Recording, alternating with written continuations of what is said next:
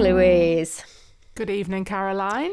Good evening, and welcome to another episode of The Wife Who, the podcast where we talk about women that we kind of find interesting.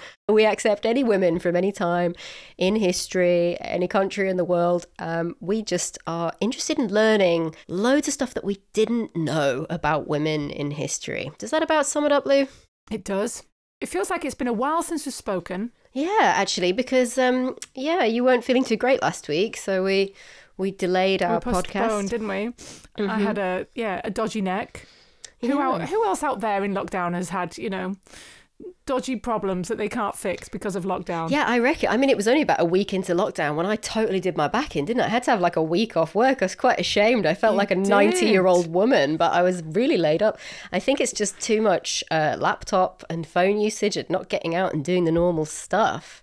Right. And I hate to say it, but Joe Wicks, a lot of Brits have been doing PE with Joe, and my osteopath says there's been a lot of injuries. Ooh. We're just not up to Joe's fitness. Well, maybe people just aren't warming up properly, I'm saying that, and I literally never exercise. I really am not qualified for this at all. Well, I hope your neck totally heals soon. It sucks that we weren't able to record last week, but I would definitely prefer that you look after yourself and everyone else out there too. Take it easy on that laptop stuff and phones, yeah? Yeah.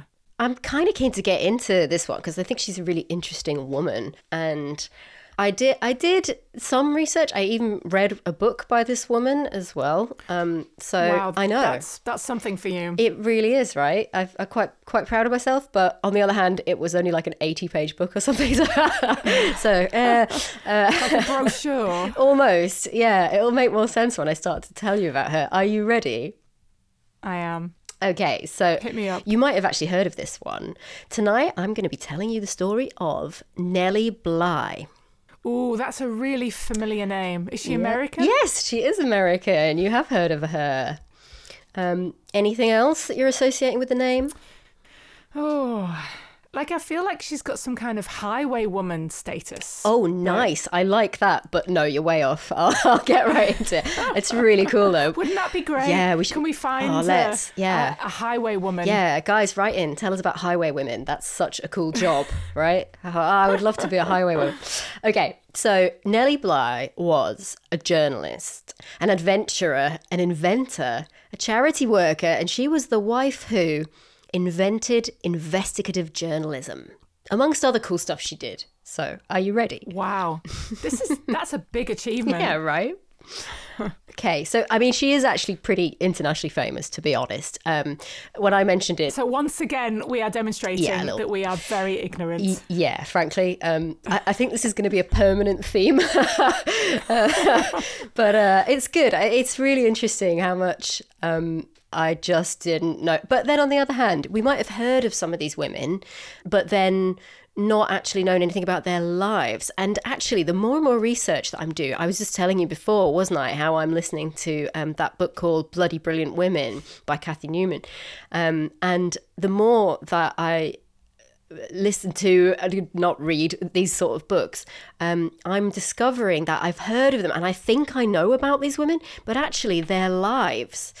we really don't know what they were like and what drove them. And a lot of the things these people did, they become these almost caricatures of themselves through time. Mm-hmm. So, yeah, she's an interesting one, Nellie Bly. I hope you enjoy her. So, yeah, she's pretty famous. When I said to Chris I was doing her, he was like, oh, yeah. And he reeled off like the 3 things she's famous for. And I was like, oh, okay, right. But, oh, Chris. God bless Chris.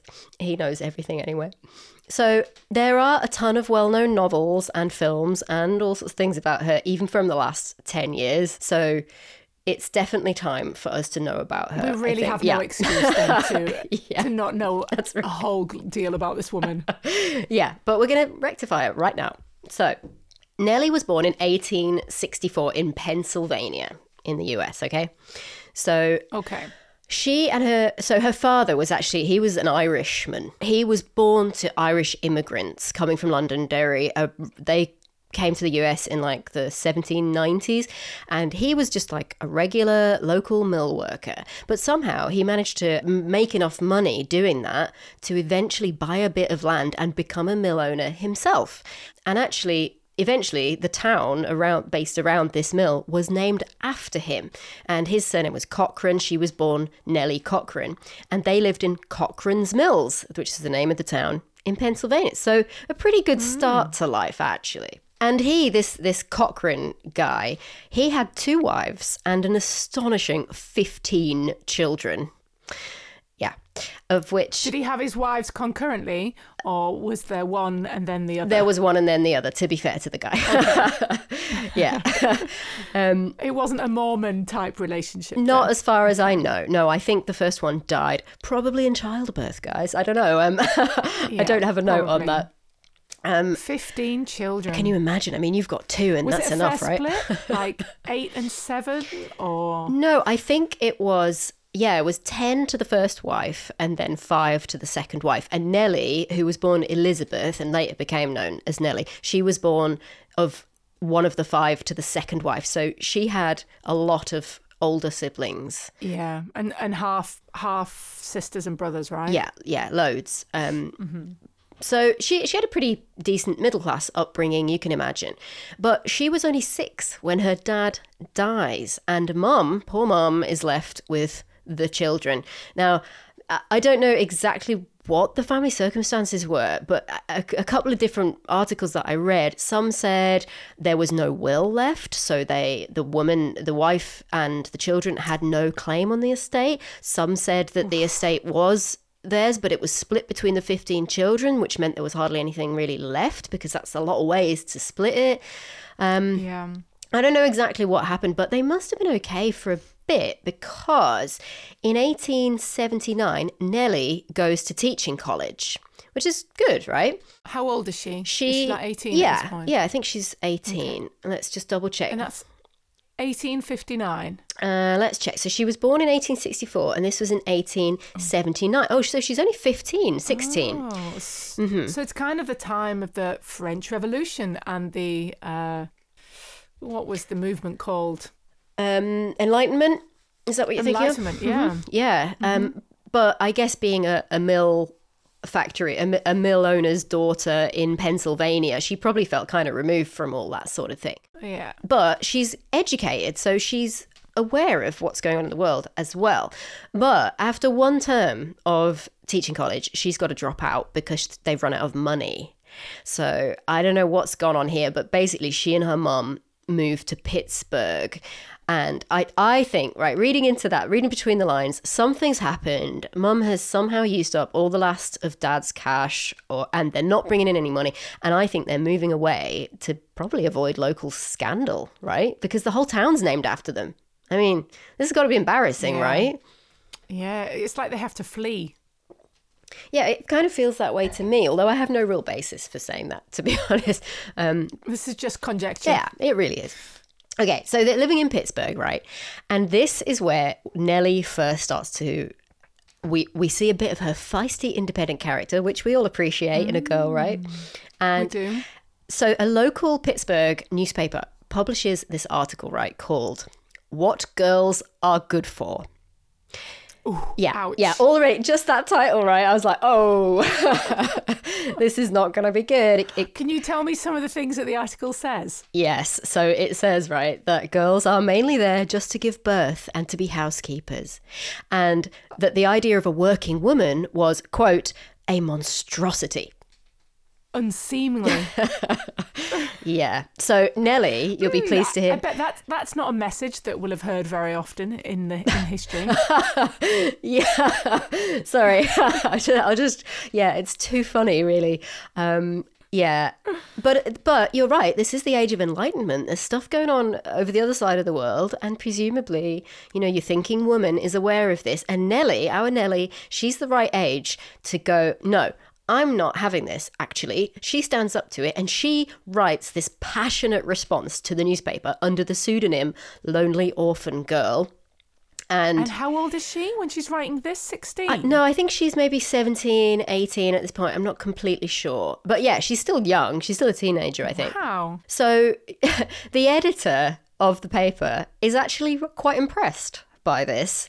And as you would be. yeah, but she's written it anonymously. So what he has to do is run an advert in his paper asking that the writer of this letter identify herself. Lonely orphan girl, come and contact me. I think that's kind of cool, right? Make yourself known. Yeah, exactly. So she does, and he offers her the chance to write a proper article for the paper under the same pseudonym.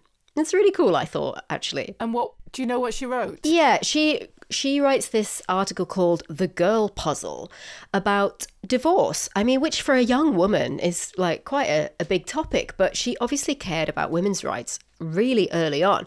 And it was about how divorce affects women, and it was passionately calling for the reform of divorce laws at the time. And the editor is actually really impressed again, and he offers her a full-time job, which she really needed actually at the time. She needed this work to support her mum. Now, in the Wikipedia article that obviously I read and based much of this on, it says, and I quote, "It was customary for women who were newspaper writers at that time to use pen names. The editor chose Nellie Bly, after the African-American title character in the popular song Nellie Bly by Stephen Foster."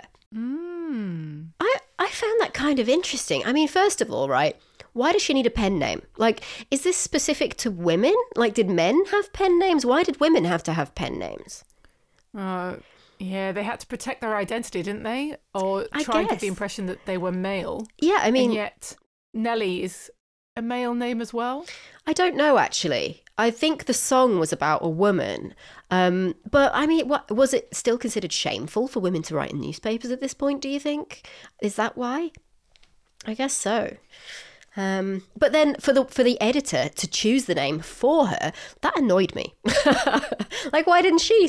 I don't know. She should be allowed to choose it herself. But really interesting that they chose her an African American name. I thought so too. I really don't know why. Like, that's quite progressive, isn't it? Well, is it? I mean, what I should have done, of course, is actually looked up the song itself to see what it's about, because it would be very different if this was a song about, I don't know, a prostitute compared to if it was about, slavery, abolitionist rights woman or man as the title. It's what is this song about? I should definitely have looked this up.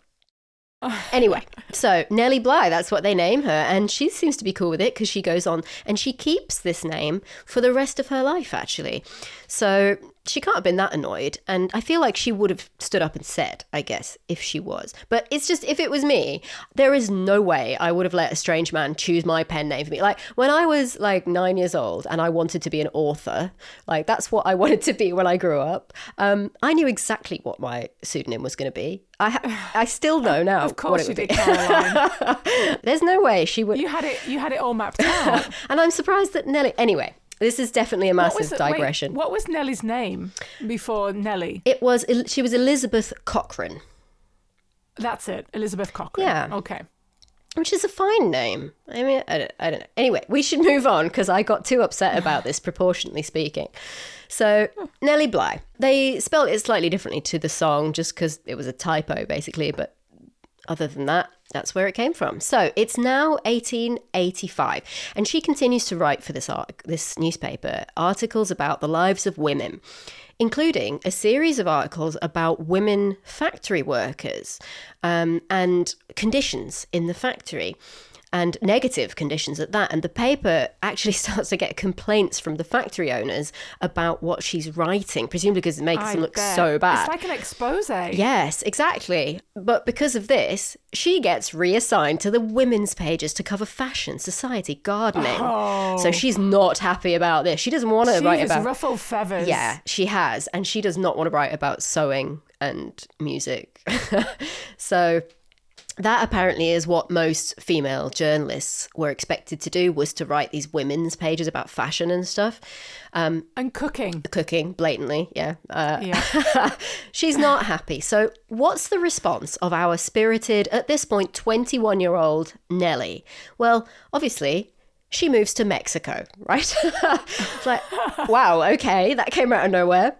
But she decides she's going to be a foreign correspondent there. And she spends 6 months reporting back to this Pittsburgh newspaper about the lives and the customs of the Mexican people. Like, wow. I mean, I wonder why she chose Mexico. I don't know. I guess... Well, there was quite a bit of interesting sort of political stuff going on there at the time, I think. I don't know much about Mexican history, admittedly, but she condemns. So she creates this book. Well, she writes all these reports and articles back to the newspaper, and then it eventually gets published later as a book, or the combination of articles, called 6 Months in Mexico, where she publishes all these anecdotes, including... There's this interesting narcotic over here called marijuana, for example. She's having a lovely time.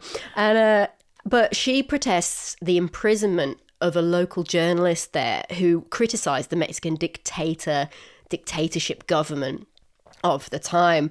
And when the authorities there learn about how she's written to her home newspaper condemning them, they threaten her with arrest and she has to flee home. So there's kind of interesting stuff going on over there, and she's writing kind of political stuff. But one adventure, age 21, right? Yeah, and it feels like wherever Nellie goes, she's ruffling feathers. Definitely. I like this girl. Yeah, me too. So naturally, once she gets home, she carries on criticising this Mexican dictatorship, but she gets put back on the boring arts and theatre type work in the newspaper. So boring. Especially after a life in Mexico where she's clearly been smoking marijuana as well. Right. So clearly she is not going to accept this lying down. So she sacks off this newspaper altogether and she decides, screw it, I'm moving to New York City. And she does. She just goes there. She's no job. She has no plans. She just goes there. And in fact, this is a great anecdote. When she quit, she left a note for her editor that just said, "I'm off for New York. Look out for me, Bly." What an adventure. I love it. Where did she get all this self-belief and this confidence from? I don't know. Yeah, it's interesting. She's just so determined. She is. Very independent, impressive at this age, at that time. So she goes to New York, and after 4 months, she still hasn't found any work because she wants to be a writer, and writing work is hard to get into for women even then, and she has no money at all. So she decides to force her way into the office of this newspaper called the New York World. So I'm going to hiccup. Hold on. There we go. So she forces her way into this newspaper called the New York World. And this is actually Joseph Pulitzer's newspaper. You've heard of the Pulitzer Prize, right? So really famous, massive newspaper. She forces her way in and they're like, okay, well, how about this? We'll give you a job if you decide to agree to go undercover for us. We want you to pretend that you are insane and go live in a lunatic asylum for a bit. Oh my goodness. And then come back and tell us what it's like and write for the newspaper. So she does. But people can go mad trying to do that.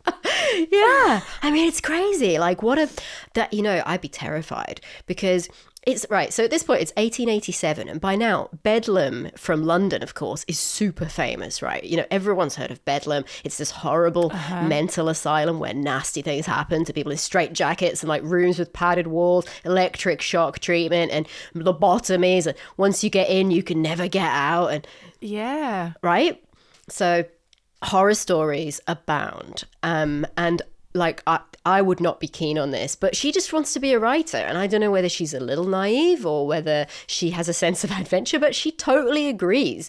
And so she figures... How long does she spend in there? 10 days she goes for. So it's not that long in the scheme of things. But on the other hand, it felt quite long at the time. Yeah, I bet. 10 days too long. Yeah, exactly. So there's this part of New York. It's like a long, thin strip island in Manhattan. And there's this women's lunatic asylum. So it's women only on this island called Blackwell's Island, which is now called Roosevelt Island. And it had a reputation at the time for brutality and neglect and like all of this like horrible stuff. So well in keeping with the horror stories of Bedlam and so on. And this is where they want her to go. Now, yeah, so the first question is, how could she get there? Like, how do you pretend you're insane enough to get committed? I mean, what would you do at that point? How would you pretend to be mad enough to get committed? Back then, well, from the books we've read, I guess it helps if you're married so that you can behave a little bit off the wall with a husband who does the work of committing you.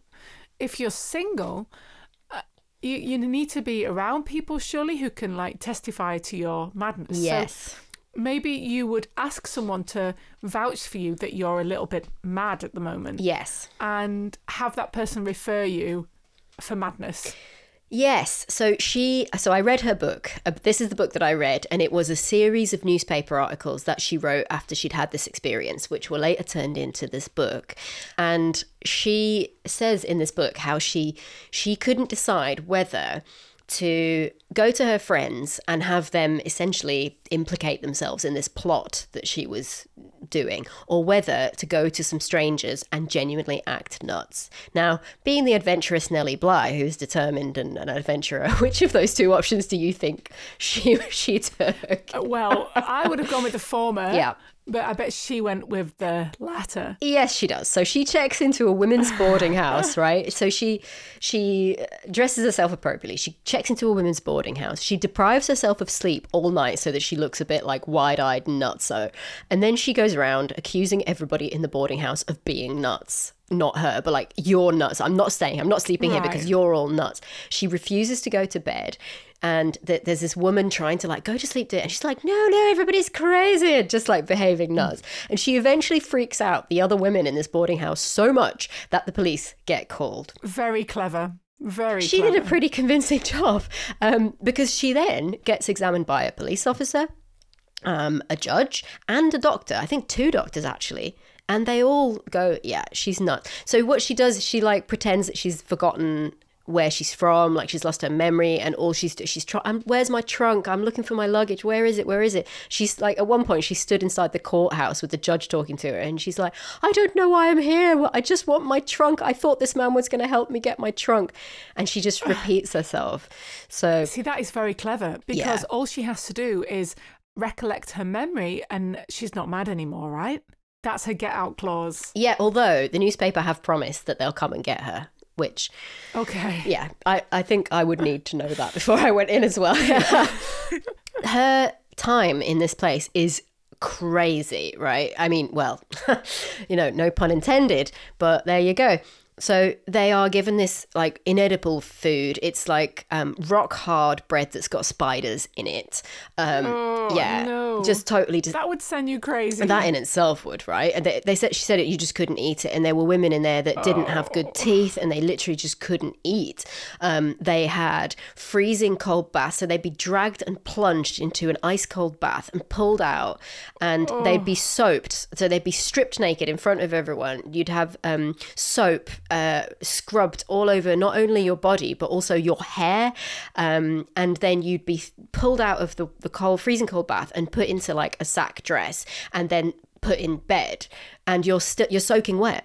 You're soaking wet with freezing cold and water. Freezing cold and wet hair. Yeah, wet, and you have to go to bed, and there's drafts. It's freezing cold in this place. There's no heating. You're going to wake up with a neck like mine. Yeah, that's what's going to happen. At best, if not die of pneumonia the next week, which people did. And also, you weren't allowed to sleep, so because there's not nurses, what do you call it, like matron prison guard type women at the asylum who are every half hour knocking and banging and shouting at you, "Are you awake?"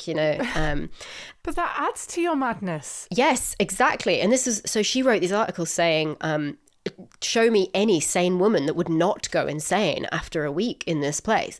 I mean, obviously she didn't, I guess, but a lot of people were there. And she was outraged. There were so many women there who really weren't mad. And she could tell they weren't mad, but they couldn't get out because once they were in, there was no way to vindicate themselves. The doctors kept looking at them and going, no, I still think you're a bit mad. And they'd be like, but I'm fine. They'd probably been sectioned by a husband that just didn't want them around anymore. That's exactly the case for at least one of them. that she met, and she talked to them all, and she found out all their life stories, and she reported. And the worst thing about all this was the beatings. So these matron nurse women that were looking after the place, they would beat these women so bad that they broke their ribs, they choked them and left marks on their necks, and they caused permanent damage to people's like lungs and stuff. And the doctors in charge of this place, they didn't know about any of this because they had like one of these matrons would keep a lookout, and when the doctors were coming, they'd like beat everybody quickly, like, don't you tell the doctors what we've been doing to you. So none of this came out until she went and did it and told everyone afterwards. She did her expose. Yes, she did. And so after 10 days, the newspaper get her released. She publishes this report, and it causes an amazing sensation. Everyone is outraged, and, you know, on these poor women's behalf, they want reform. And there's a grand jury investigation, and the judge comes with her, and they do a visit to this asylum. But of course, while she's been away, all the people have completely reformed. You know, it's been like 2 weeks, and suddenly she comes back and, oh, look at all this lovely food on the table, all fresh fruit, and look how everybody's nicely clothed, and, you know, it's all warm suddenly, and So, interesting. That sounds like when Ofsted are on their way and the school So much. That never happens. Pull their socks up. Schools are always brilliant all the time. Yeah, so they believe her, and it results in the city giving $1 million of additional funding to these state asylums. Back then, yeah, that it's was massive. An insane amount of money. It was really something. So she genuinely personally affected the livelihood, not the livelihood, that, you know, the lives of these women, and how we looked after them. So there were sweeping improvements, but also this also creates a chain reaction of undercover detective style journalism for about a decade, because this hadn't been done before. And this was a whole precursor to what we call investigative journalism now. She invented that by doing this. So it like whetted the appetite for this kind of expose. Massively. And in fact, it created a new wave of journalism at the end of the 19th century. Joseph Pulitzer was really the one who pioneered this because, of course, he suggested it. But he had these women, and there were other papers that had women who they called stunt girls, who would go and do this sort of undercover detective work on behalf of these newspapers and then write about it. Right. And actually, you know what? This was kind of cool for women in general, because it showed that women had not only the writing skills needed to write articles for major newspapers, but also these amazing, like, acting and detective skills. It's really cool, you know? And that there's a place for them to be able to, in a way that a man might have appeared, you know, out of the ordinary in a place. Yeah. A woman can maybe go and blend in a bit more and not be suspected. I think so. I think that's why you had this idea of the stunt girl, because they could just slip in into these places. Be ignored. So the Pulitzer Prize is awarded to investigative journalism, right? Yeah, I believe so. Mm-hmm. So really it should be called the Nellie Prize, shouldn't it? Yeah, to an extent. I mean, she was the first, but I guess Pulitzer did kind of pioneer the idea on it. I mean, she carried on. So after this, she follows it up with investigations and exposés on sweatshops, baby buying, jails, and corruption in law. And she interviews a bunch of people, including the presidential candidate for the Women's Suffrage Party and Buffalo Bill, and the wives of 3 presidents. So, you know, she's famous. She's like, she's the most famous female journalist in the world at this point. She is super famous, okay? She might be one of the only, because we know probably back then it was hard to be given a paid position for a newspaper. It's true, but as a woman, you have got these stunt girls that are writing, remember, now as well. That's like, it's created a whole trend. But what she does next makes her twice as famous as she is. So, and this might be what you've heard of her for, actually, is this next thing. She has this amazing adventure, and she's the first person to do this thing as well. And it just kind of makes me so proud that it was a woman as well. So do you remember how I told you in a previous episode about Jean Barré, who was the first woman to circumnavigate the globe? Yes, yeah? By ship, right? Yeah, exactly. She's the first woman, but she dressed as a man, to, you know, in order to do it. Well, Nellie Bly was the first person in the world ever to travel around the world in 80 days. How cool is that? So she was the first person ever? Yeah. So you've heard of the Phileas Fogg story by Jules Verne, right? Around the world in 80 days. Uh-huh. Well, that had been published in 1873 and it's now 1888, but nobody had actually achieved this theoretical, fictional traveling around the world in 80 days. So she suggests to her editor in 1888, I think I can do this. And they're like, okay. So off she goes, right? And it was her that did that for the very first time? Yes. Yes, it was. So Wow. I know. So she's already done something really amazing by creating essentially investigative journalism. And now she travels around the world in 80 days for the first time. Love that she did this. I know. So with 2 days' notice, she sets off on a steamer with just the clothes on her back, a couple of underwear changes, some basic toiletries, and a wad of cash tied around her neck. That's it. Just her on her own, what she's got on her person, right? To be fair, because she's already quite famous, the newspaper make a massive fuss about this. I mean, you can imagine there's posters, there's this great promotional photograph of her. And in 1890, they even made a board game about her Nellie Bly's Round the World in 80 Days thing. Amazing. Remind me which newspaper it was again that she was writing The World, the New York World. The New York World. Okay. Yeah, but the rival newspaper, the name of which I didn't make a note of, they are like, whoa, we can't let this woman get away with this. So as soon as she sets off and they announce it, the competitor newspaper decide they're going to sponsor their own female reporter to do it at the same time and try to beat Nellie. Now, you can imagine how exciting this must have been, right? Yeah. You've got these two women trying to go around the world in 80 days. I love that they sent a woman as well, because it could have been so easy to say, you know what, let's send a man and we'll show that men can do it faster than a woman. Yeah, actually, I'm so glad they didn't do that because it really wasn't about that at all. And they set them off in opposite directions to each other as well. So it was all really interesting. Now, Nellie didn't even know, because she'd already set off. She didn't even find out that she had competition until she was more than halfway round. Wow. But when they did find her and tell her this, she was like, I don't care. You know, anyone can do this if they want to. I just wanted to see if I could do it. And they're very welcome to it, which, you know, fair play. She is so like all inclusive. Yeah, like, well done. It's not about the winning. It's the taking part. Yeah. Ooh. Sorry, little wine break there. So she travels through England, France, the Suez Canal, Ceylon, Singapore, Hong Kong, and Japan. She travels almost entirely alone by steamship, trains, horses, rickshaws, sampans. She even fearless, absolutely fearless. Yeah, right. No chaperone. Amazing. She visits a leper colony at one point in China, and in Singapore, I love this, she buys a monkey. Like, okay. But she isn't quite on schedule. It's all very tense. You know, the newspaper, people are like placing bets on who's going to make it. It's like this huge sort of campaign happening back in New York. And because there was some rough weather on her Pacific crossing on the way home, she arrives in San Francisco 2 days behind schedule. But the newspaper owner, Pulitzer, charters a private train to bring her home because he is so determined that she's going to be the first one. It's our newspaper, goddammit. And she arrives home in 72 days, creating a world record. So less than 80 days. Yes. And her rival arrives 4 or 5 days later, so just under the 80 days. Yeah. How cool is that?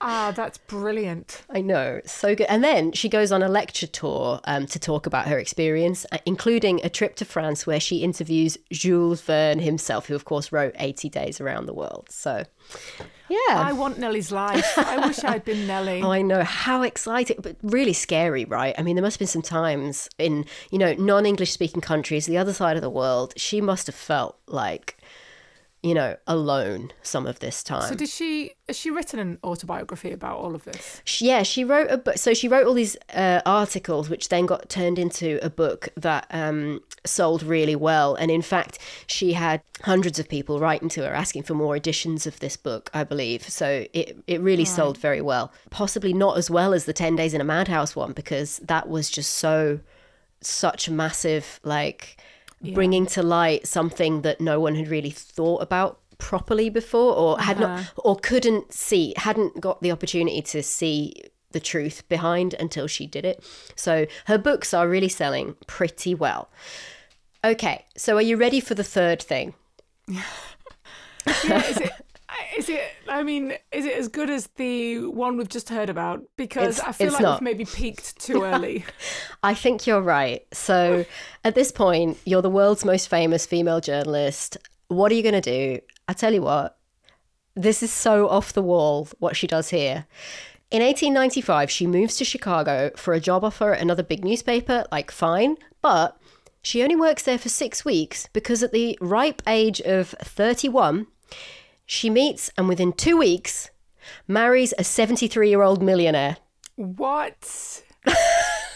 What attracted you to the millionaire? The aging, ill health. Yeah, I know. So, I mean, what I love about this the most is that apparently when she met him, she's 31, but she claims she's 28. It's like he's 73. Like, he's not going to have a clue, darling, if you're 28, 38 or 48, baby. That is brilliant. So I wonder if this guy fell in love with her and was like, look, sweetheart, you're amazing. I want to make sure that you're comfortable for the rest of your life. Yeah. Marry me. We don't even have to sleep together. I want to be able to sign everything over to you because you deserve it. Yeah, I mean, maybe they genuinely fell in love within those 2 weeks. I mean, fine. But he was a bit controlling, weirdly. No. Yeah, so like one day early in their marriage, she goes off to cover a women's suffrage convention, and she's going to interview this woman who's like famous in that world. But her husband, so her new surname is Seaman, so Seaman. So she's now Elizabeth Seaman, but she still goes by Nellie Bly. But this Seaman guy has her followed when she goes to this women's suffrage convention. I mean, ironic, right? I'm going to a women's suffrage convention and my husband is having me followed. Like, come on. But she had the guy that he hires arrested, and then the best revenge of all time, she publishes an article about being a good husband. So funny. How to be a good husband. Yeah, exactly. Number 1, do not have your wife followed. Dear me. So in 1896, she writes an article about why women should be able to fight in the Spanish-American War. And that was the last article that she writes for 20 years nearly at this point. So her husband, you may be surprised to hear, has failing health, right? So she quits journalism altogether and she replaces him as the corporate head of his company, which is how he made his money. Of course she does. Good girl. I know, and it's called the Ironclad Manufacturing Company, and it makes steel containers like milk cans and boilers and stuff like that. Okay. And in 1904, so she's 40 at this point, she leads the company in producing a new kind of steel barrel, and it's this 55-gallon oil drum that's super famous. If you picture a steel oil drum in America, it's this. Like, there's just this sort of stereotypical oil drum, and that, picture the sort of thing that homeless people stand around, there's a fire coming out of it, right? Yes, I know what you mean. Yeah, so she leads the company in producing this, and it was really innovative in its design and it lasted for forever, right? And so she actually at this point starts to invent new designs herself, and she starts to invent, and she registers 2 patents, one for a new kind of a milk can and one for a stacking garbage can, apparently. So good for you. So now she's an inventor as well. An inventor as well. Now, at this time, 1905 this is, her husband dies after 9 years of what we can only imagine was a delightfully happy marriage, right? Yes. As long as they had separate bedrooms. I mean, some people say it really was a happy marriage, and fair enough. I mean, let's be fair. People can fall in love at all sorts of different age gaps, and you never know. They might 52 years is a substantial age gap. It is. He's old enough to be her great-grandfather, probably. I mean, I can see why. time. I can see why he was in love with her. I'm not so sure. I guess she was in love with his money. Is that dreadful? Anyway. So now he's died, right? And she owns this multi-million-dollar company, and she is considered one of the leading female industrialists of her time. However, turns out she's really shit at this. Like, this is not for her. So she doesn't follow the financial comings and goings in the firm, and she is obsessed with making sure that the factory workers have the best of benefits. She puts in a library and like a fitness gym and healthcare, and like she really cares about the workers, but she's not really thinking about the money and whether this is impacting on their profit. She's not running it for profit, she's running it for well-being. Yes, which is just great, and I love her. But it slips under her notice that the factory manager is embezzling basically everything. And she doesn't notice, and she goes completely bankrupt before she realises. In fact, it's so bad that employees are actually suing her for wages and all sorts of stuff. So she flees to Vienna, apparently. Yeah. I love the places that she flees to. Mexico, Vienna. Yeah. I wonder why she chose Vienna. I guess it's kind of a neutral... I mean, so it's 1913 and the First World War. Just before the First World War. Yeah, so there's some interesting kind of political stuff happening, and she, I think, wants to go and do some more reporting because she needs money, and she knows she can do this kind of investigative kind of journalism. So she goes over there. When World War One breaks out, she gets stuck in. She's one of the first foreigners to visit the war zone between Serbia and Austria. And she gets arrested, actually, because they think she's a British spy. I mean, this is more like the Nellie that we know and remember, right? Yeah. Yeah. So... But in 1919, she returns to New York. 1919, so just after the war. So after the First World War, okay. Yeah. She returns to New York, where she successfully sues her mother and her brother. What? I thought she had a good relationship with her mother. Me too. This came out of left field for me as well. Apparently, they had her house, and she sued them for the return of her house and what remained of the business that she'd inherited. Apparently she manages this somehow, but she goes back to writing, but now she's writing for the New York Evening Journal, and she's writing an advice column, which I feel is a bit of a climb down from it is, but I bet if anyone to. Can give good life advice, it's Nellie. That's true. She's certainly seen life at this point, hasn't she? I mean, geez. She really has. She's working to help place orphans into adoptive homes, and aged 57, she herself adopts a child. Good for you. So she never obviously got pregnant from the dying millionaire. No. Okay. No, she didn't. But this same year, in 1922, she dies of pneumonia. And that's the end of Nellie Bly. At how old? 57. 57, she dies of pneumonia. Yep. And she's buried in the Bronx in New York. So, yeah, bit of a loss. A roller coaster life there, I think, in 57 short years. She had an amazing life. Yeah, she did. Basically, she's been written about in films, loads of stuff, including a 1946 Broadway musical, a 1981 made-for-TV movie. She was actually, and you'll enjoy this, she was the subject of 2 separate episodes of the Comedy Central series Drunk History. I didn't know that. I enjoy that series. It's good. You remember Drunk History, right? I think so. Yeah, you've seen Drunk History. We've watched it together, I'm sure. Yeah. I can't believe you don't remember it. It's basically where comedians just get really, really drunk and then have to tell the story of something from history. Which is kind of what we're trying to do for our listeners. Yes, good point. Because we do drink. The only issue is we're not comedians. We're not funny. That's true. But we drink and we tell the history of somebody. Yeah. So not far off, right? And actually, the second of these. Is it the first? No, I think it's the first episode that they do.